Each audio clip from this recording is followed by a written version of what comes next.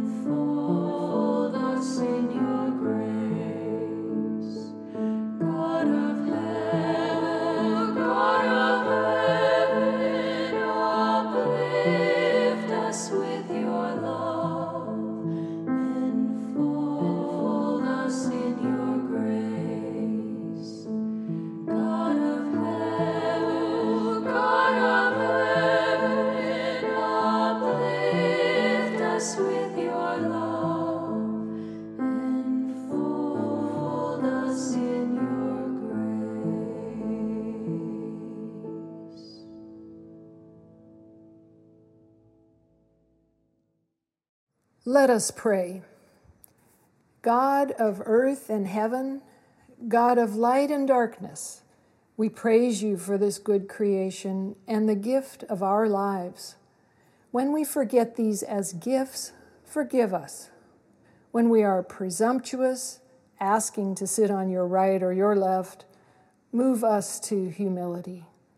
When we miss your questions of ultimate meaning, quiet our hearts so we might hear your voice in new and transforming ways. And now, in silence, we continue in prayer to you.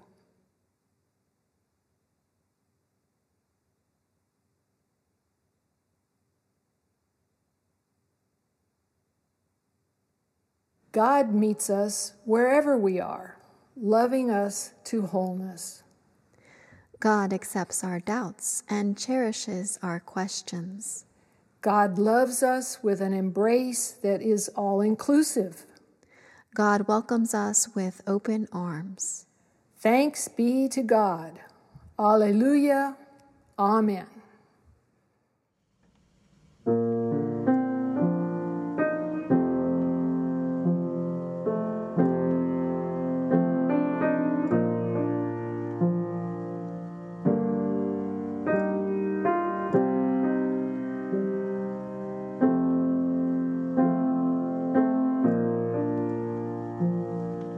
Sacred is the call, awesome indeed the entrustment, tending the holy, tending the holy. Sacred is the call, awesome indeed the entrustment, tending the holy, tending the holy. Sacred is the call, awesome indeed the entrustment, tending the holy, tending the holy. Sacred is the call, awesome indeed the entrustment, tending the holy, tending the holy. Sacred is the call, awesome indeed the entrustment, tending the holy, tending the holy. Sacred is the call, awesome indeed the entrustment, tending the holy, tending the holy.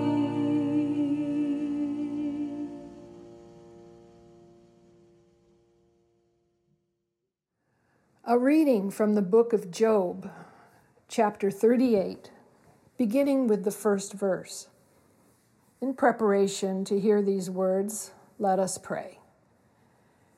God, we give you thanks for these ancient words. Open our hearts and minds that we might hear your word for us this day. Amen. Then God answered Job out of the whirlwind. Who is this that darkens counsel by words without knowledge? Gird up your loins like a man. I will question you, and you shall declare to me. Where were you when I laid the foundation of the earth? Tell me if you have understanding. Who determined its measurements? Surely you know. Or who stretched the line upon it? On what were its bases sunk? Or who laid its cornerstone when the morning stars sang together and all the heavenly beings shouted for joy? Or who shut in the sea with doors when it burst out of the womb? When I made the clouds its garment and thick darkness its swaddling band, and prescribed bounds for it, and set bars and doors, and said, thus far shall you come, and no farther, and here shall your proud waves be stopped. Hear what the Spirit is saying to the church. Thanks be to God.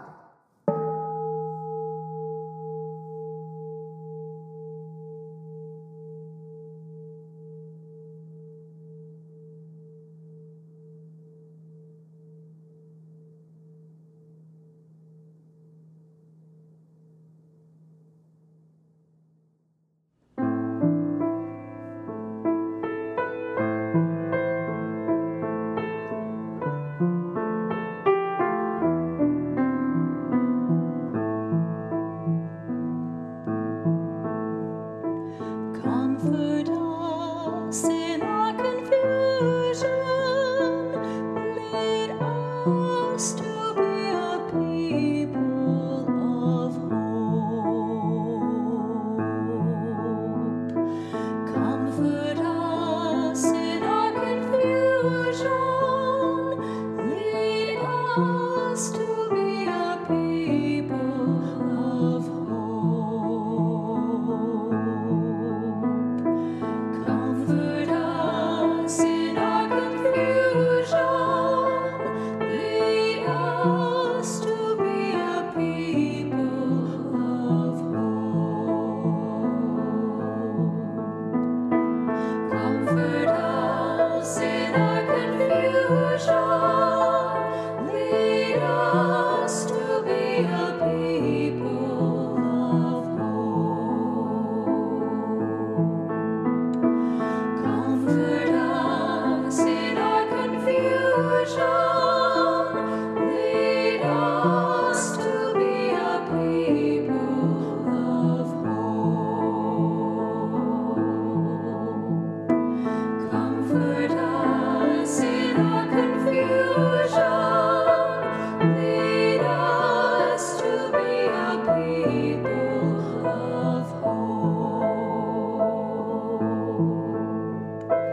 Comfort us in our confusion, lead us to be a people of hope.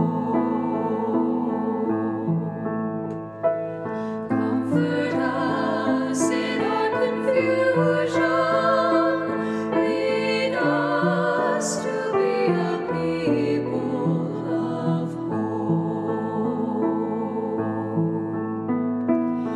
Comfort us in our confusion, lead us to be a people of hope. Comfort us in our confusion, lead us to be a people of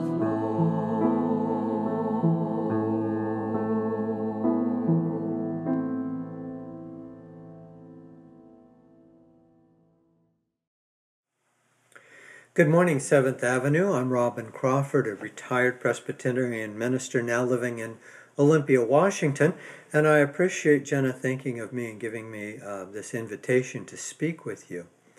Today, the lectionary, that series of scripture readings that lead us through the Bible in an orderly way, serves us up the verses from the Old Testament book of Job, Job 38, verses 1 through 11.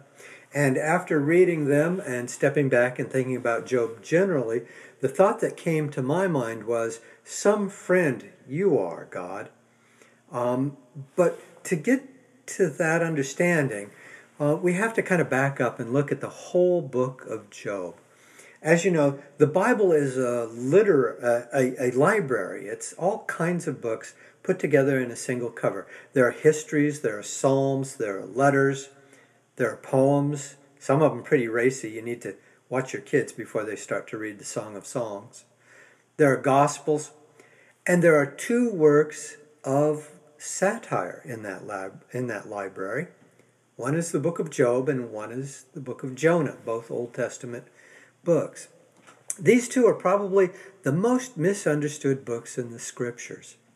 And the primary mistake, of course, is taking them literally, that they're actually about a seafaring guy who gets swallowed by a fish as a literal bit of history. The other is about Job, a wealthy man who loses everything and gains it back. If we take it as a literal story, we miss the biting satire and commentary on some common problems. So, Job tackles 2 problems. The judgmental piety of those who feel they understand God better than Job does, always an irritation for anyone, but a particularly troubling thing for Job, who has already lost so much, hopes for a little understanding and empathy, and all he gets is judgment from his friends. So one of the things that people turn to Job for is a kind of cautionary tale about who you make your best friends of. But that's not really the most profound idea here. The other is the idea of God whose power and omnipotence overwhelms God's compassion. It's a critique about God, of course, but actually and always, any critique of God is a critique about the way we think about God. So this is a challenge to the piety and theological understandings of Job's time. It is set up in the first chapter. We have to read the book closely, not because it's inerrant, but because it tells us how to understand what's going on. So chapter 1 is the setup. Satan and God are having a conversation in the quiet of the afternoon, and Satan, in his jealousy, tempts God. Satan says to God, "No one loves you for yourself. They only love you because you buy them off with good things." God takes the challenge and kind of gives in to this temptation in a kind of pride with Satan. God chooses someone who loves him very much, Job, as the test case. They're going to strip Job of all his blessings and see if he still believes in and respects God. So God kills all of his kids, takes all of his possessions, causes him to have painful, suppurating sores all over his whole body. He leaves him only his wife, whose advice to Job after a chapter of this is to curse God and die. So we don't really know whether leaving him his wife was a blessing or not, but that was the one thing that God left to Job from his former life. What follows then are tedious chapters of friends who come over, offer lousy advice, offer judgment of Job, don't understand how it can possibly be that his misfortune is God's doing, and so continually say, you deserve what you get, somehow you're responsible for it, and you should be praying for forgiveness of your sins rather than justice in God's sight. We get 37 chapters of that poor advice and unfriendly friendship. Job doesn't give in. He may curse his life, but not God. He may regret all that has happened, but he maintains his integrity. He trusts God and wants an explanation. All he's asking for is a little justice. Job continues to hold his position as an innocent man, which of course we know is true. Finally, at chapter 38, God steps in. Maybe he's as tired of the tedious friendships as Job and we are. He overlooks the deal he's made with Satan. He has not one scintilla of self-doubt about what's going on. God steps in to defend himself And here is what God says, chapter 38, verses 1 through 11. The Lord answers Job. Then the Lord answered Job out of the whirlwind. Who is this that darkens counsel by words without knowledge? Gird up your loins like a man. I will question you, and you shall declare to me. Where were you when I laid the foundation of the earth? Tell me if you have understanding. Who determined its measurements? Surely you know. Or who stretched the line upon it? On what were its bases sunk? Or who laid its cornerstone? When the morning stars sang together and all of the heavens shouted for joy. Or who shut in the sea with doors when it burst out from the womb? When I made the clouds its garment and thick darkness its swaddling band, and prescribed bounds for it, and set bars and doors, and said, thus far shall you come and no further, and here shall your proud waves be stopped. God goes on like this for 2 more chapters, identifying his glory, his power, his creative goodness. And after 2 chapters of this poetic kind of overkill, Job steps in, interrupts briefly to say, see, I am of small account. What shall I answer you? I lay my hand on my mouth. I have spoken once, I will not answer. Twice, but will proceed no further. But God is not satisfied with those humble words. And so he goes on for another 2 chapters, explaining and giving examples of God's power, God's wisdom, God's omnipotence. Finally, Job gets another opportunity to reply. And the editor of my Bible says this passage is labeled, Job is humbled and satisfied. Then Job answered the Lord, I know that you can do all things, that no purpose of yours can be thwarted. Who is this that hides counsel without knowledge? Therefore I have uttered what I did not understand, things too wonderful for me, which I did not know. Hear and I will speak. I will question you, and you declare to me. I had heard of you by hearing of the ear, but now my eye sees you. Therefore I despise myself and repent in dust and ashes. And there ends the book of Job according to the earliest of authors. Job, apparently in the author's view, is humbled and satisfied and despises himself and repents of his call for justice in dust and ashes. Well, of course, we know from the setup of the book that his calls themselves were just, and it's hard to see how Job is satisfied. And apparently subsequent readers of the book of Job felt the same way because they added to the book of Job. One pious reader, finding that answer so unsatisfactory, added first this addition, that God turns on those clueless friends for not speaking of God properly, although we are not clear what they should have said. And they are told they must offer burnt offerings in humility for the way they treated Job, and asked Job to pray for them to ease God's displeasure with their advice. Which apparently Job does, because there's a second ending added, perhaps even later than the first, and that says, after Job prays for his friends, Job gives God another set of children, just as good as the first, and his family come to visit. They comfort him, they give him money and gold rings, and he ends up with more children and twice of the fortune he had before, and that is the story of Job as we currently read it. So let's take a moment to say a prayer. Gracious Lord, we thank you for Scripture and for its unfolding, for the opportunity to share it. And may the words of my mouth and the meditations of our hearts together be acceptable in your sight, O Lord, our strength and our Redeemer. Amen. Well, forgive that long introduction, but we can't approach this lectionary reading, this passage of Job, without that background. The authors of Job were wrestling with their human situation.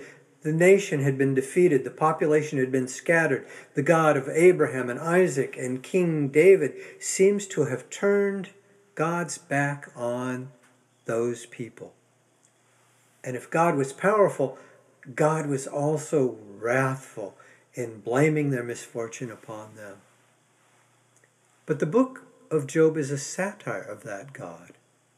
And of course, we're speaking not of God and God's own identity, but how people understand God. And this is a criticism of people who blamed themselves, blamed those who had been defeated, those who had been disappointed, those who were in dismay for their own situation.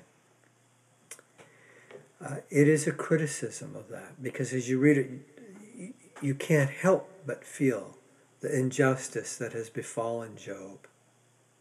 And although later authors were so upset that they added to the story, seeming to add a measure of justice in a way that actually made the satire even more compelling, what this story paints is a picture of what happens when we believe in a God who is long on power but short on compassion.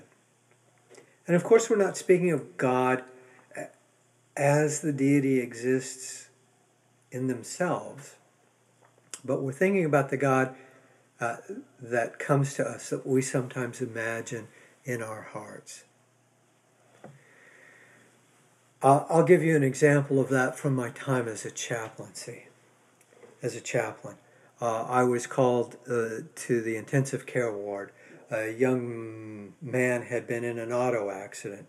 His life was nearing an end, and his mother was there. She had a friend with her, and the friend followed the pages from the book of Job, as the friends there did, and tried to comfort her by appealing to the nature of God. And as I came into the room, the friend was saying, find courage. Your God needs your son more than you do, and your son will be in God's hands. So take comfort in the love that God has for your son. Well, that seemed a cold comfort to me. And it led me, over a course of reflection, to come up with my rule of thumb. God should be at least as kind and loving, kind and patient, as compassionate as a loving parent. Well, any loving parent knows that that's an imperfect test.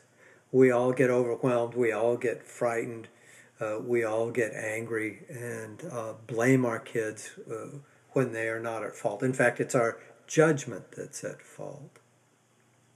But it gave me an opportunity to have a standard by which I could evaluate my relationship with God. And those times when I felt that life, if not God, was difficult and challenging and unfair. Or, even worse, on those occasions when I judged myself with a terrible hypersensitivity that I usually reserve for other people, and feeling like I had been a failure, or at least in that situation, through error or oversight, I had disappointed others and myself, and I just couldn't release myself from the sense that I was being judged. I come back to that test. Do I believe, have I invited into my life a God that is at least as kind and compassionate as a loving parent? Well, it seems odd to do that. But I think part of what the author of Job here is doing is challenging us all to look at our idea of God, to see if our idea of God, even if divine, holy, powerful, creative, serves the purpose of our own humanity, sees us for who we are, imperfect and incomplete, inevitably given to errors and mistakes, feeling terrible about them when they happen, on our own cognizance, without the need for further judgment. What we need is to be held, forgiven, accepted, loved, and healed. The invitation is to choose your own idea of a God who does that for you. Now, don't get me wrong, Presbyterianism is a perfectly serviceable faith, and I'm not talking about, wandering out after other religions, although some people do. In fact, I'm not talking about traditional religion at all, those things that we are told about in terms of God. I am talking, though, about the religion of experience, our own direct and immediate experience of that God whom we have been told, especially in the New Testament, that is a loving God. In fact, Carl Jung, in his answer to Job, says, the event of Jesus Christ coming into the world, is a direct result of Job's experience. Job's challenge to God is so poignant, so honest, so unavoidable and true, that God needed to affirm how great God's love was. And so, taking the form of a human being, experiencing, perhaps suffering, what it means to be a member of humanity, this flawed and incomplete group of people struggling to find communion and community with one another, God stepped into our lives in a unique and personal and loving way to say, I am a God of compassion. You could trust that because I've experienced what it means to be a human being among other human beings. It's a powerful way of thinking about Jesus as an answer to Job's plea for justice, for compassion, and for love. And it's one that challenges us to accept that invitation, to experience God's love from such a personal and profoundly intimate point of view. Well, how do we go about choosing a concept of God that is loving, that is helpful, that has meaning in our own personal experience? And I found that in the 12 steps of Alcoholics Anonymous and other programs that help people overcome events that have led to their very great humiliation and chagrin. The step says that I'm thinking of, it's step 2 of those 12 steps, came to believe that a power greater than myself could restore me to sanity. And what I've done on occasions with people is to help them understand that personal, that intimate, that loving nature of God by looking at the steps and not starting with the idea of God, but starting with the idea of sanity. When have you been sane? How has that felt to you? What are the situations under which it occurs? I did that with hundreds, perhaps thousands of people when I was a hospital chaplain working with a drug and alcohol program. And it was exciting to see how people, just 30 days into their recovery of that disastrous illness, could find within their own experience the seeds of healing that would begin to restore them to mental health and sanity, that would usher in their season of sobriety. So, as a chaplain, I'd set up an appointment with them. I'd say, let's just set aside everything that we've been told about God. What we're going to start off with is talking about sanity. When you have been sane, what that means to you, and what that might tell you about the power that restores you to that sanity. I remember vividly having that happen with one woman. She was already anxious. She said, I know I had to meet with the chaplain. I'm making the appointment with you now. But please, don't expect too much.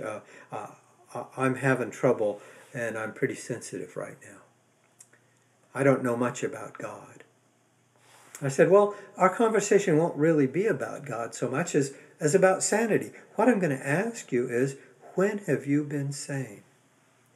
She said, oh my God, that's even worse. I'd have trouble enough talking about God, but I don't think I've ever been sane. I'm going to flunk this.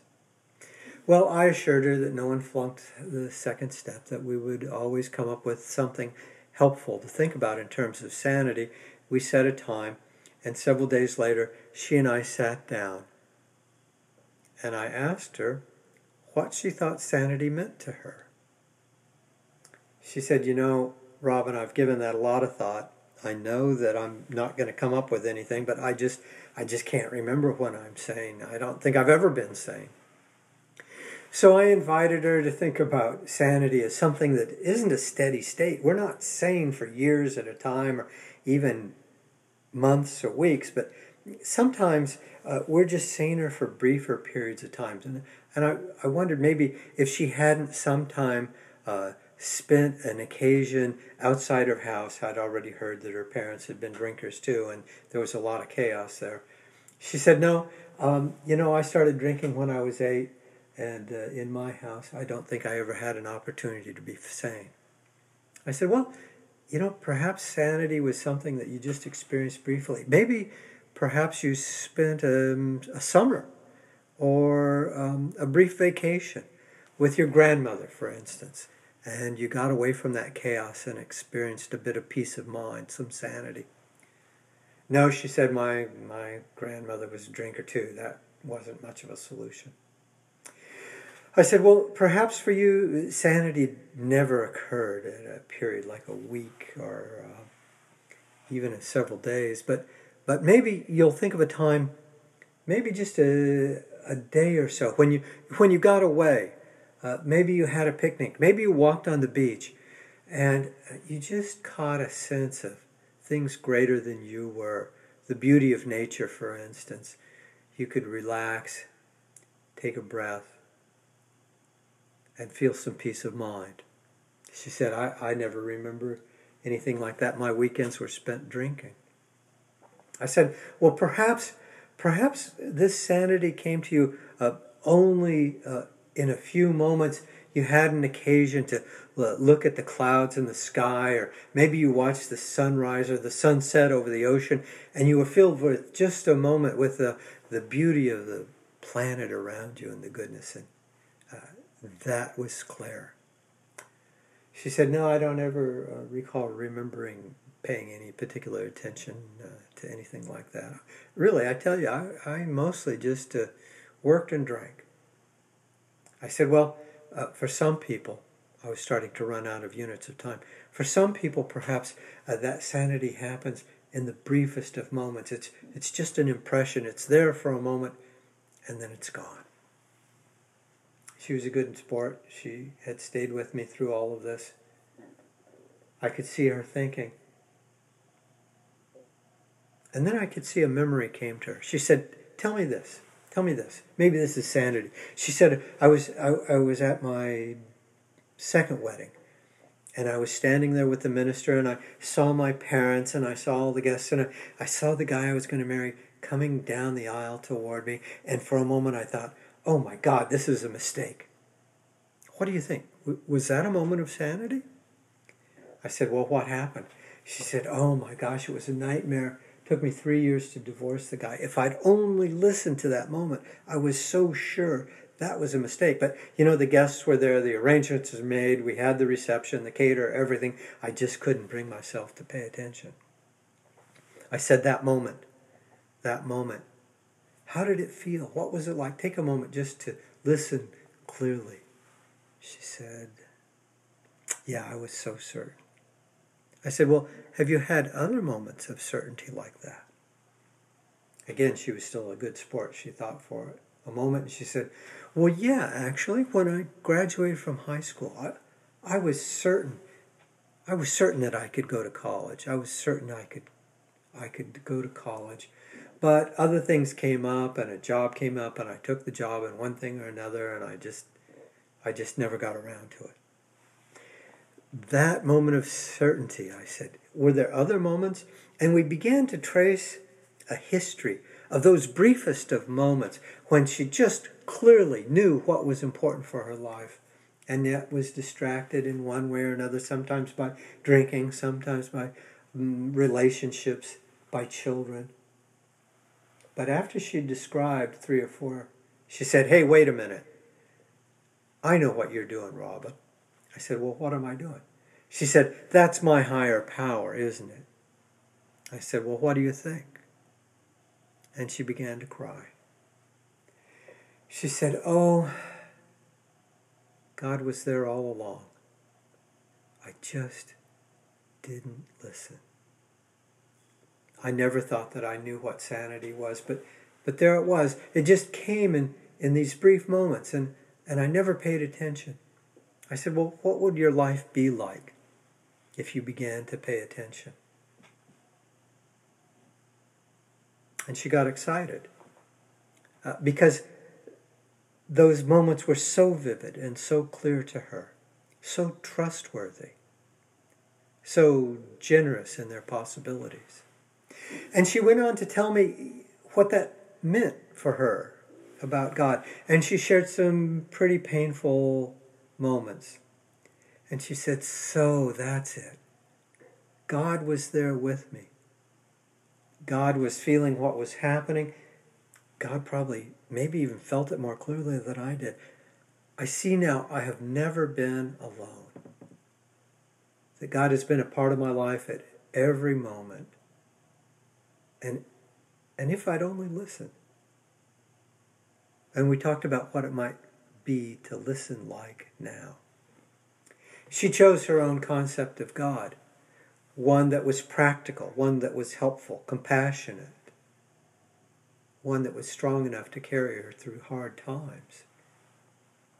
And I think when we read the whole book of Job, that's precisely what Job is inviting us to do. Set aside the images of God that tradition has carried to us. Set aside the good advice of those around us.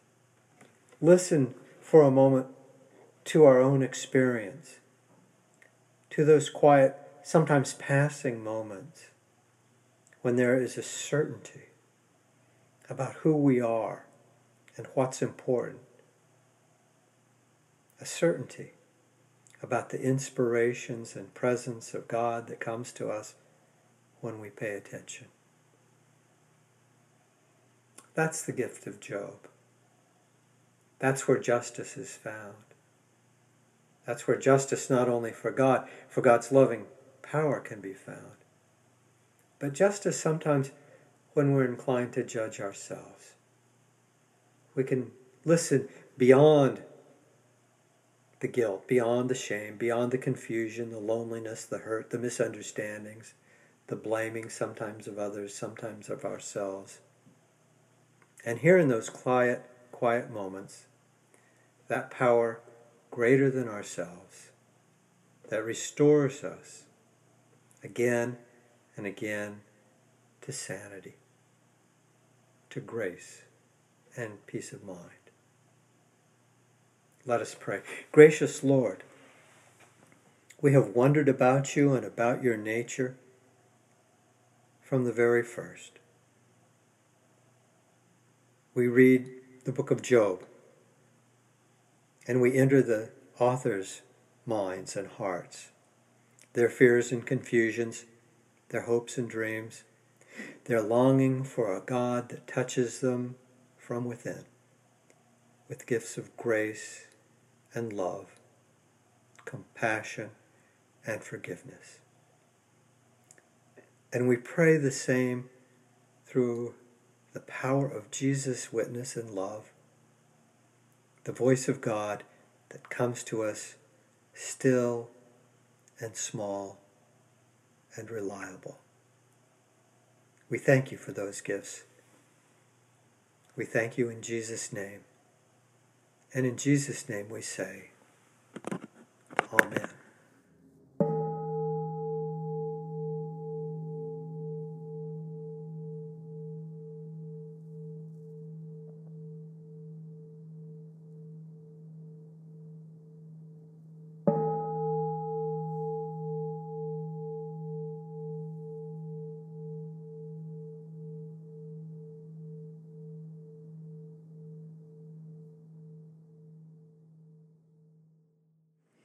We believe in God, who calls us to do great things, confident that we will succeed.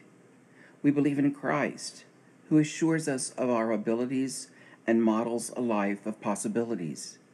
We believe in the Spirit, who enables us to be only but fully human by teaching us trust. This we believe. Amen.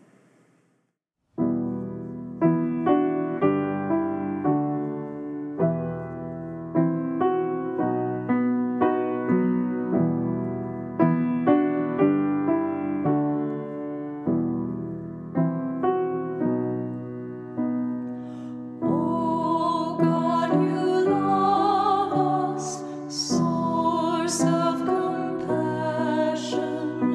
Oh God, you love us, source of compassion. Oh God, you love us, source of compassion. Oh God, you love us, source of compassion. Oh God, you love us, source of compassion. Oh God, you love us, source of compassion. Oh God, you love us, source of compassion. Oh God, you love us, source of compassion. Oh God, you love us, source of compassion. Oh God, you love us, source of compassion. Oh God, you love us, source of compassion. Oh God, you love us, source of compassion. Oh God, you love us, source of compassion. Oh God, you love us, source of compassion. Oh God, you love us, source of compassion. Oh God, you love us, source of compassion.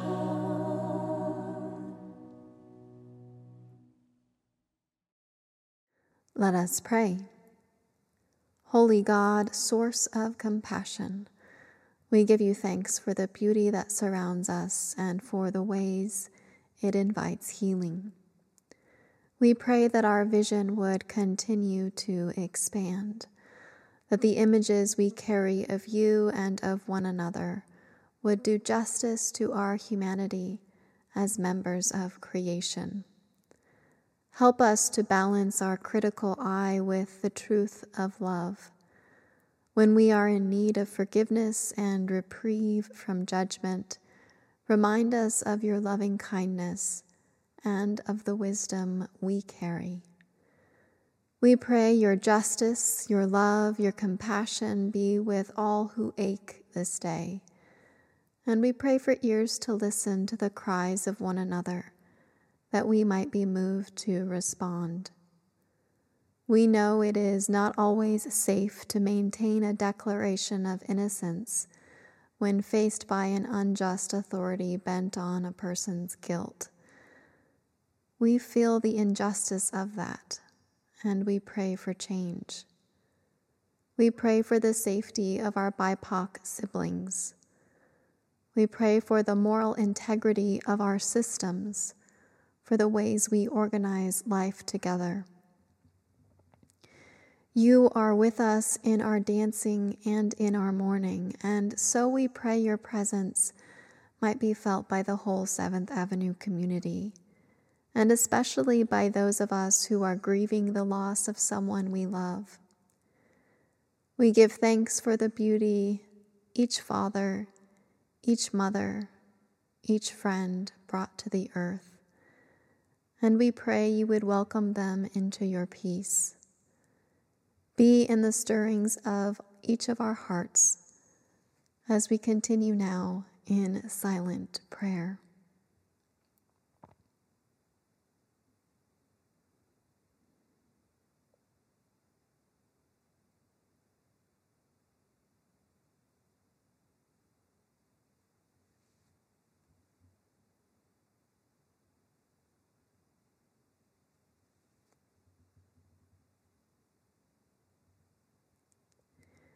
We make these prayers in the spirit of the one who taught us to pray, saying, Our God, who art in heaven, hallowed be thy name.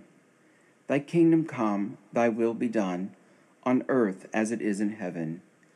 Give us this day our daily bread, and forgive us our debts, as we forgive our debtors. And lead us not into temptation, but deliver us from evil. For thine is the kingdom, and the power, and the glory, forever. Amen.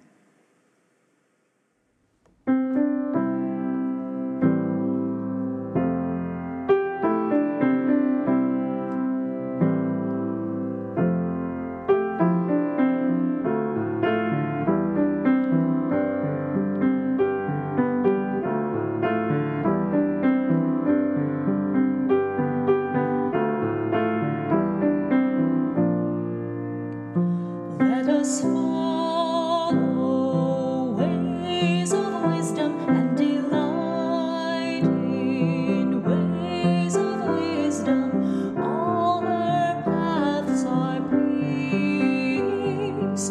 All her paths are peace. All her paths are peace. Let us follow ways of wisdom and delight in ways of wisdom. All her paths are peace. All her paths are peace. All her paths are peace. Let us follow ways of wisdom and delight in ways of wisdom. All her paths are peace. All her paths are peace. All her paths are peace. Let us follow ways of wisdom and delight in ways of wisdom. All her paths are peace. All her paths are peace. All her paths are peace. Let us follow ways of wisdom and delight in ways of wisdom. All her paths are peace. All her paths are peace. All her paths are peace. Let us follow ways of wisdom and delight in ways of wisdom. All her paths are peace. All her paths are peace. All her paths are peace. Let us follow ways of wisdom and delight in ways of wisdom. All her paths are peace. All her paths are peace. All her paths are peace.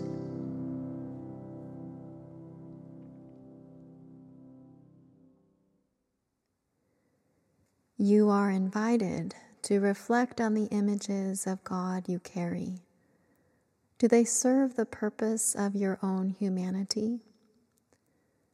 As you go forth, may your memories of clarity, of peace, of healing be your guide.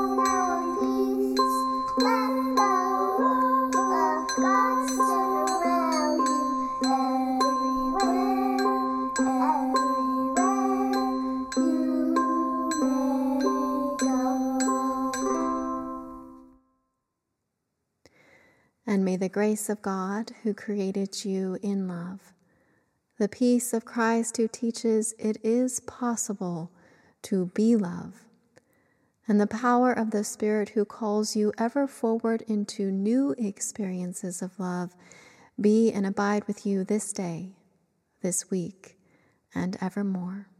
Amen.